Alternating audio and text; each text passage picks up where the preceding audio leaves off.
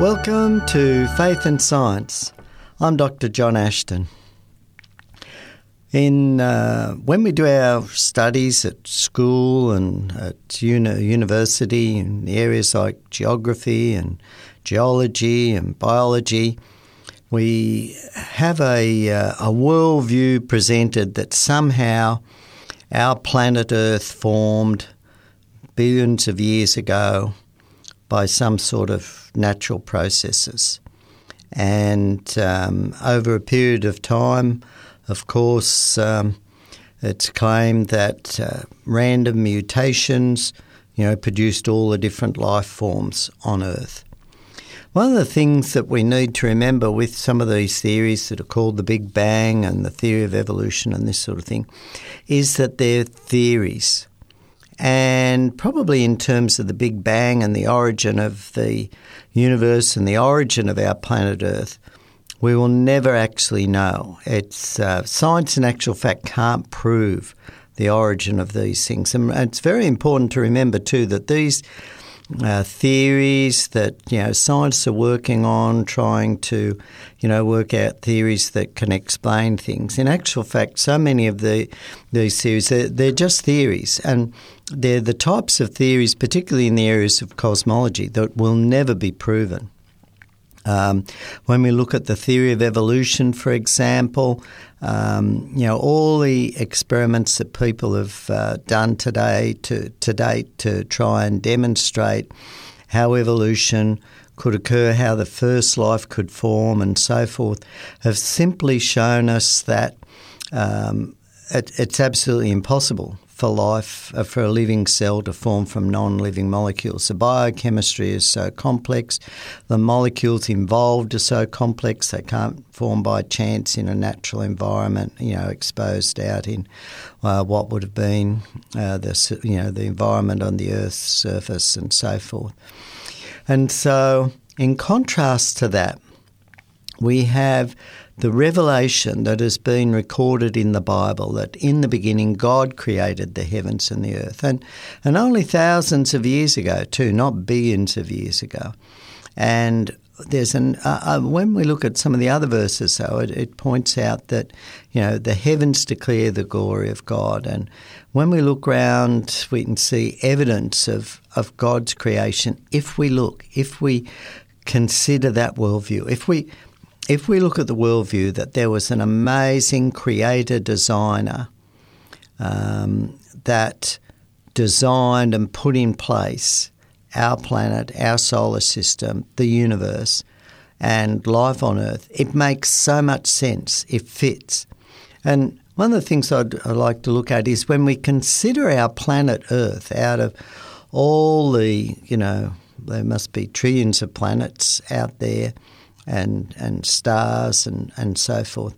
When we look at it, out of what we've observed so far and what we've found so far, we can see, at least in our solar system, it is a habitable planet. That is, it's the only planet in the solar system that supports life. And it supports forms of life, all forms of life that we know of, from the minutest microscopic organism to huge land and marine animals. I think the blue whale is about 100 feet long, 30 metres long. So these are from, the tiny little bacteria that we can't even see with the naked eye through to these animals. But we're in an amazing situation. So we're about 150 million kilometres from the sun, and this gives the Earth an average temperature of about 18 to 20 degrees Celsius. So it's not as hot as the planets Mercury and Venus, which are much closer to the sun, and it's not as cold as Jupiter or Pluto, these outer planets. Now, one of the other fascinating things is that it has an abundance of water. There's a lot of water on the surface of our planet, and this is very unique. And water, will only survive on our planet because of this unique position that we are from the sun. The other thing is that when we look at this biosphere, so this area that constitutes the surface of the Earth, so to speak, so the layer of earth or ground that constitutes the couple of miles of a few kilometres of the layer on the surface of the Earth plus the atmosphere. This has a unique composition that provides us and all the living organisms with food and shelter and clothing and minerals that we can make things. So in this particular layer we find all the different minerals that we know of, all the elements are there. It would seem that we know of that can be mined. They're available there for us.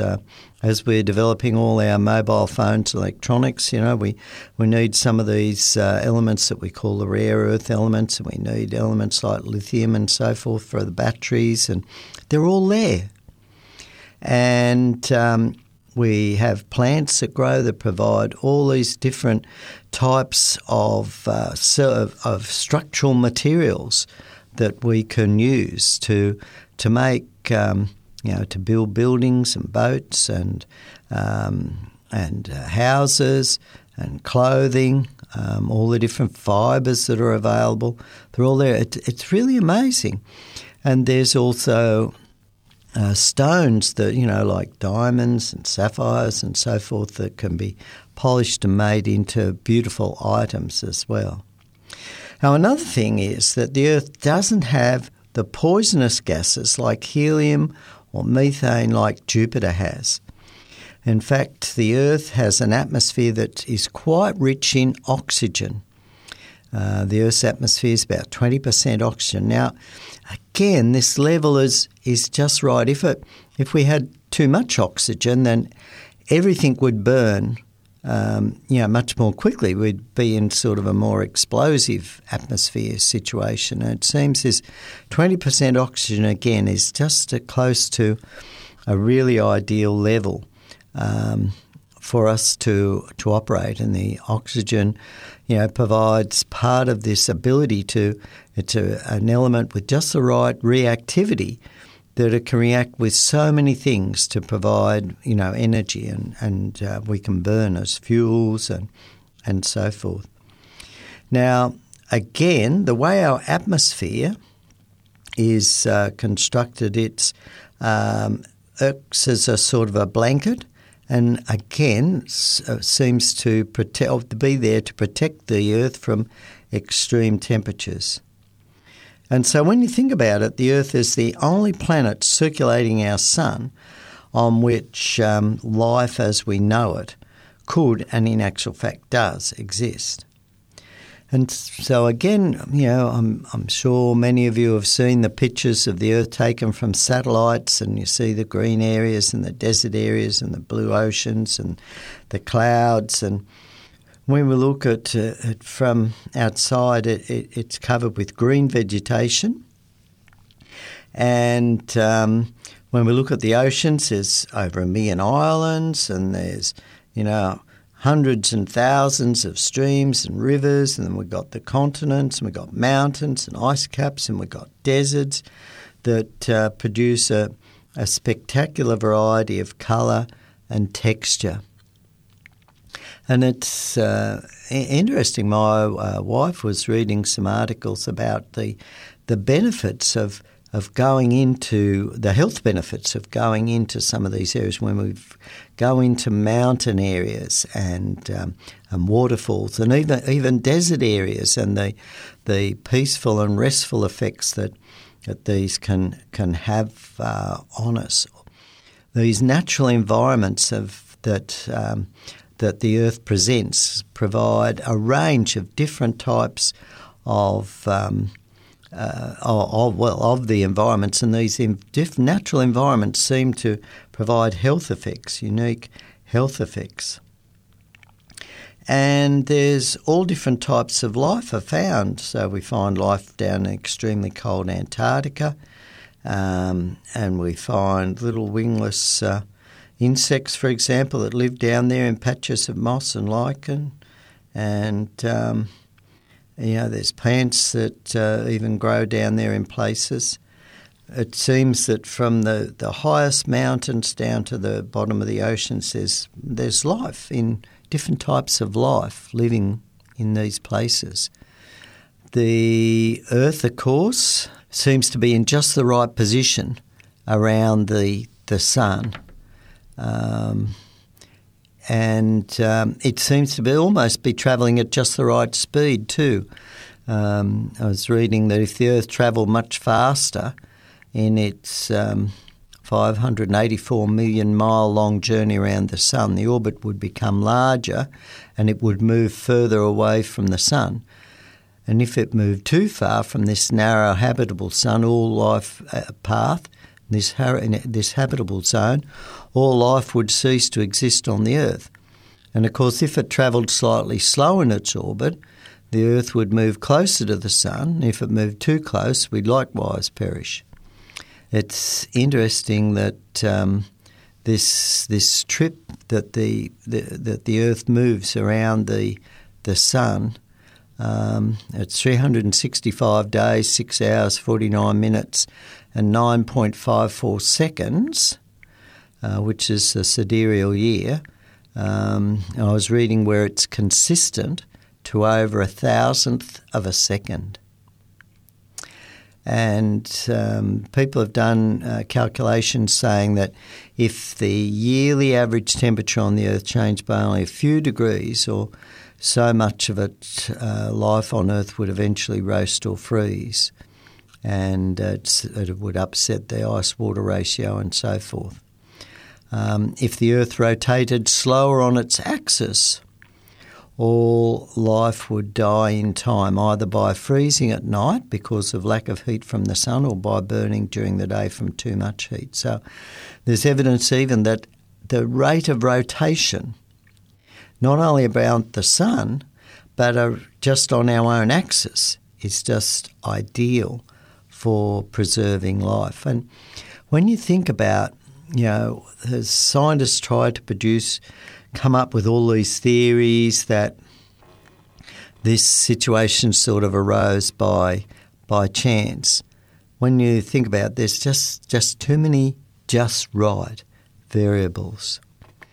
And our normal Earth processes are very unique in this solar system. And from what we know so far, unique in the universe that we've so far discovered. It's interesting too when we look at our atmosphere, and I've often thought about this. When you think of the water cycle, where the water evaporates and it just hangs up there in the clouds, where it gets colder and condenses and forms the little water droplets, and then it's up there, and then it can fall out. And when you think about it, even the density of water and the molecular structures that come together. So water has a molecular weight of 18. So oxygen 16, 2 hydrogens of 1 each make 18. And yet nitrogen has 2 nitrogen atoms in the molecule, so its molecular weight is 28. And oxygen, of course, the gas is 32. So here we see that the water, gaseous water, is lighter than the nitrogen, oxygen, and therefore sort of would tend to rise and float. So it's amazing how this balance is there, but it all depends on the structure, a molecular structure of these atoms. And so again, part of the properties of the Earth's surface and the Earth's atmosphere and so forth depends on the chemistry of the actual atoms, and the chemistry of the atoms depends on their molecular structure.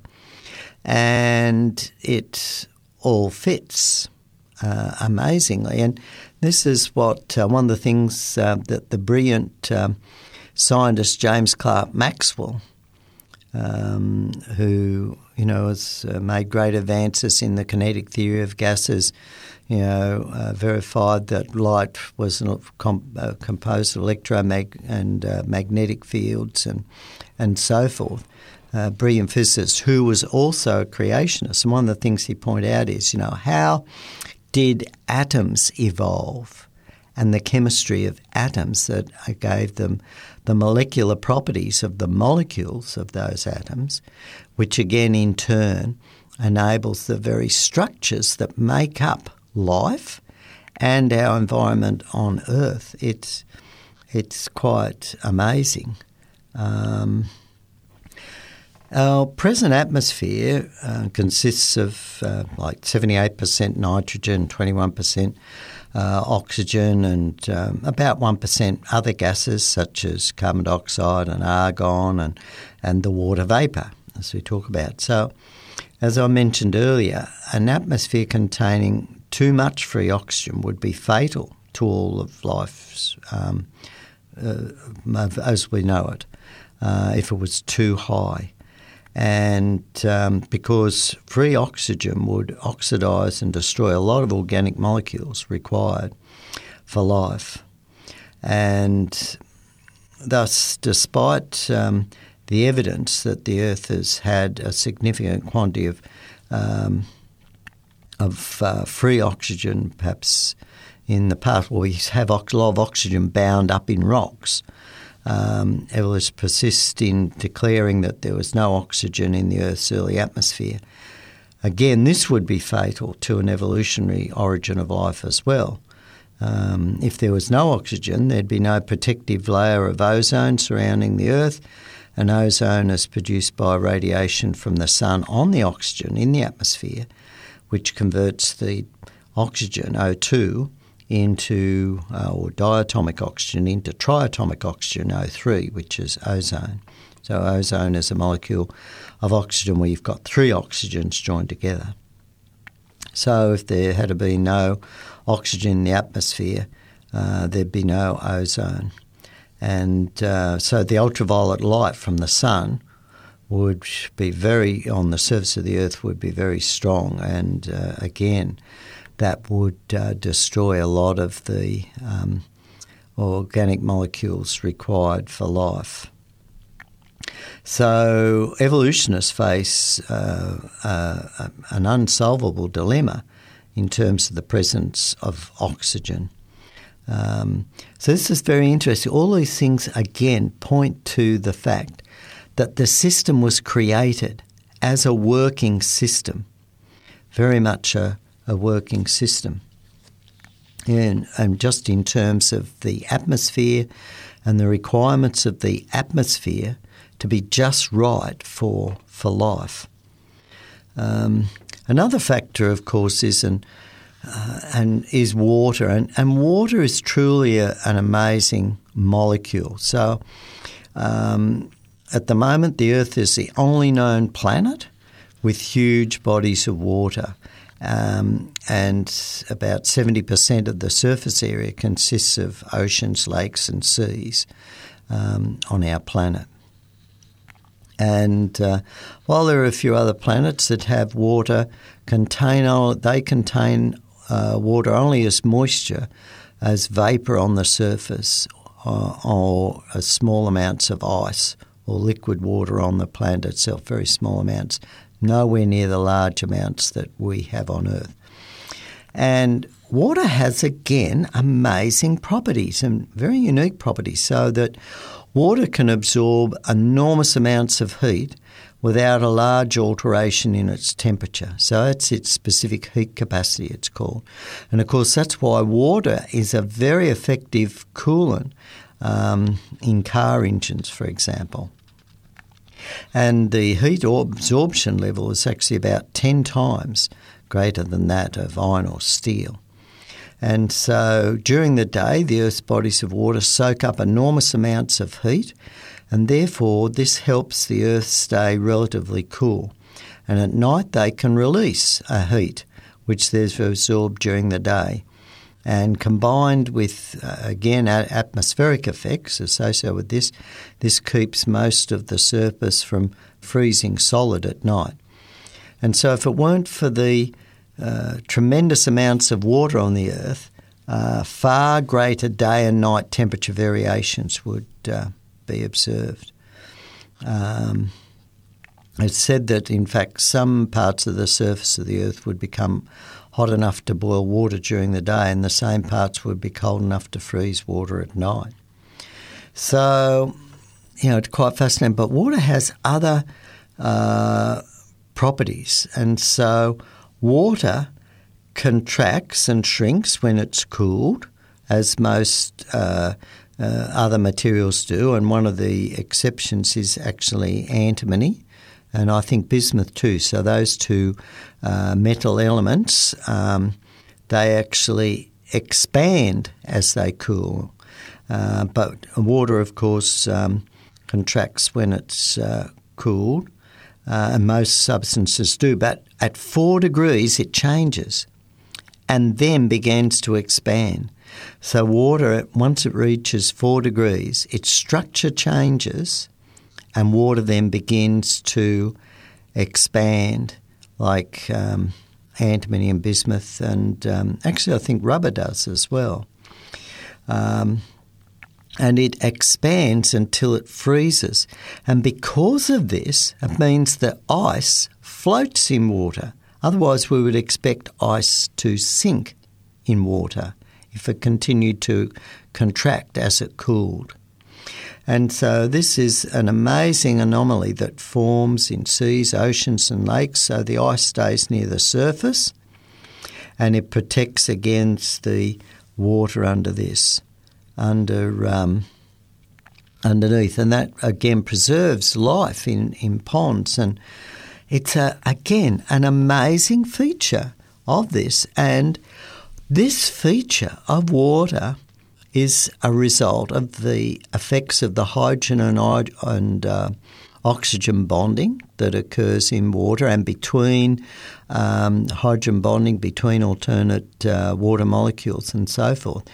Now, this bonding, again, depends on the structure of the atoms involved, the hydrogen atom and the oxygen atom involved, and the way they are combined in the hydrogen-oxygen molecule and the particular angular separation of the atoms as they form the structure of the molecule.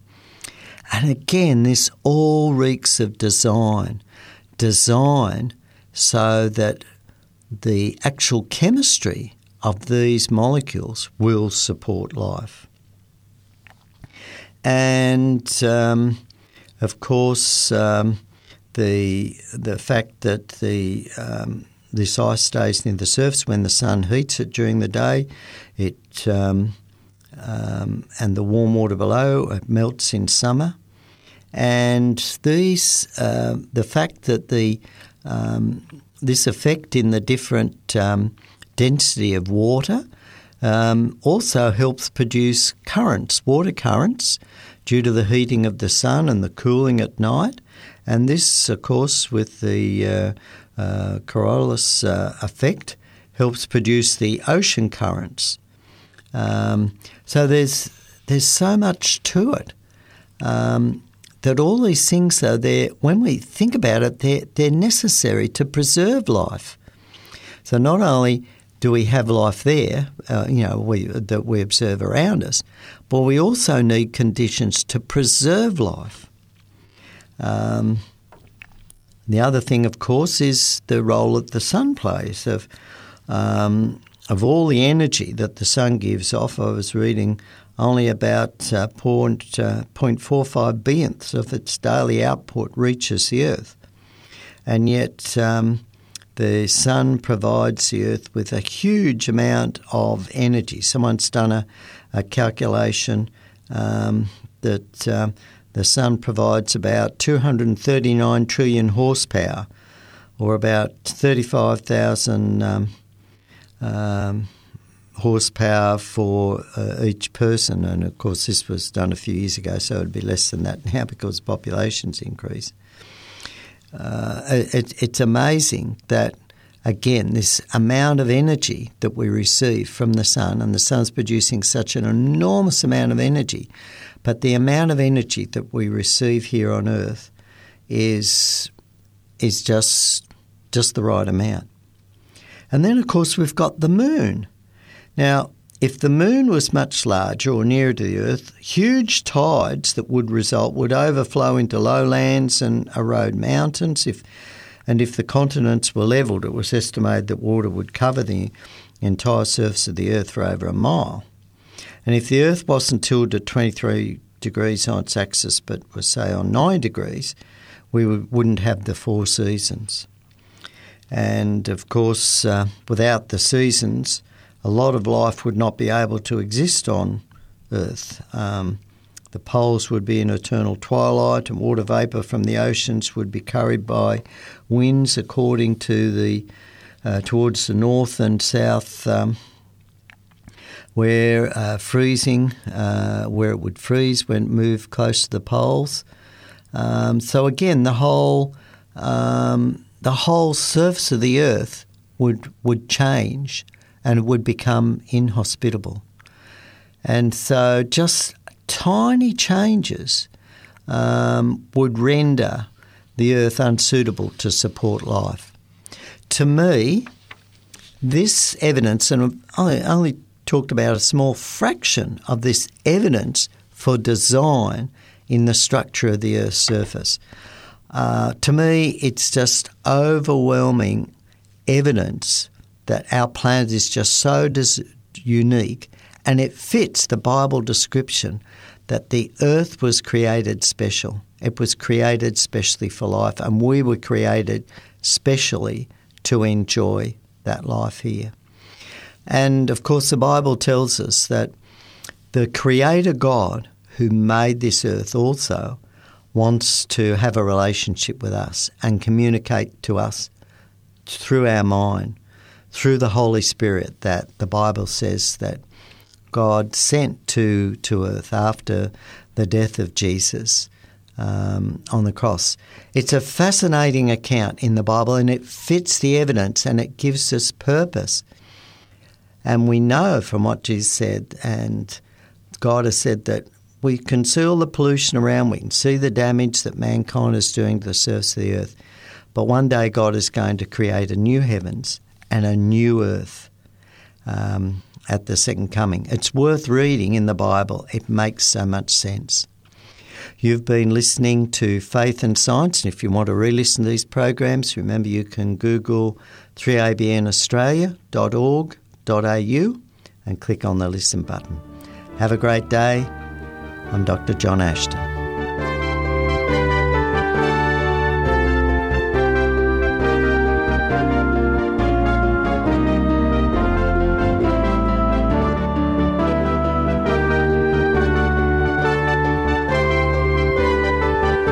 You've been listening to a production of 3ABN Australia Radio.